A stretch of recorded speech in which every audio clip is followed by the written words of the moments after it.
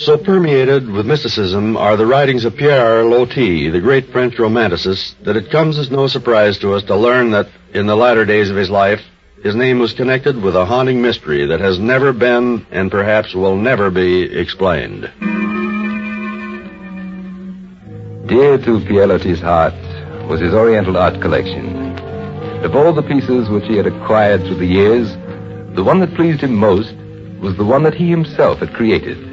It was a mosque, a beautiful, gleaming, domed reproduction of a Mohammedan place of worship. Though it was, of course, in miniature, it filled the greater part of the room in which it stood, and was high enough to permit a full-grown man to stand upright in it. When, after months of painstaking labor, the mosque was completed, Monsieur Loti invited his friend, Monsieur Courteline, to observe it. A magnificent piece of work. The thing has an air about it, Pierre. An air of Eastern mystery. As if it held all the secrets that we poor Occidentals will never understand. You are very kind, mon ami. I'm not trying to be kind. I'm simply telling you what... Wait a moment. What was that? Sounded like... Listen. Mon Dieu.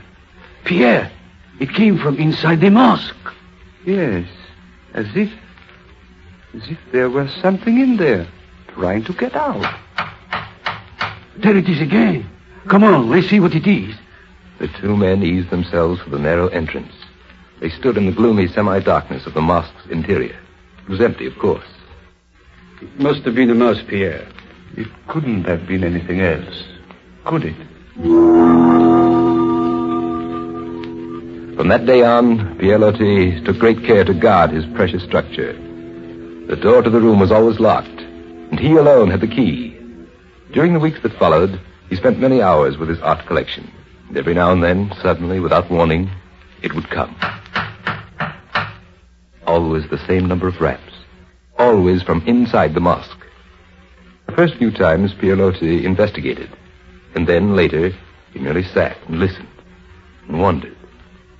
But one night, he chanced to fall asleep in the room.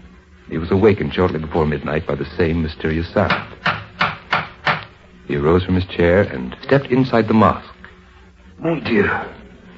No, it isn't possible. In an instant, Pierre was at the telephone calling his friend Courteline. A half hour later, the two men stood inside the mosque. It was brightened by the rays of a flashlight in Pierre Loti's hand. There, on the floor, what do you see? Footprints. The footprints of young children. Yes, clearly visible in the dust on the floor of the mosque were the impressions of children's naked feet. And yet there were no children in Pierre Loti's home. And none came to visit him.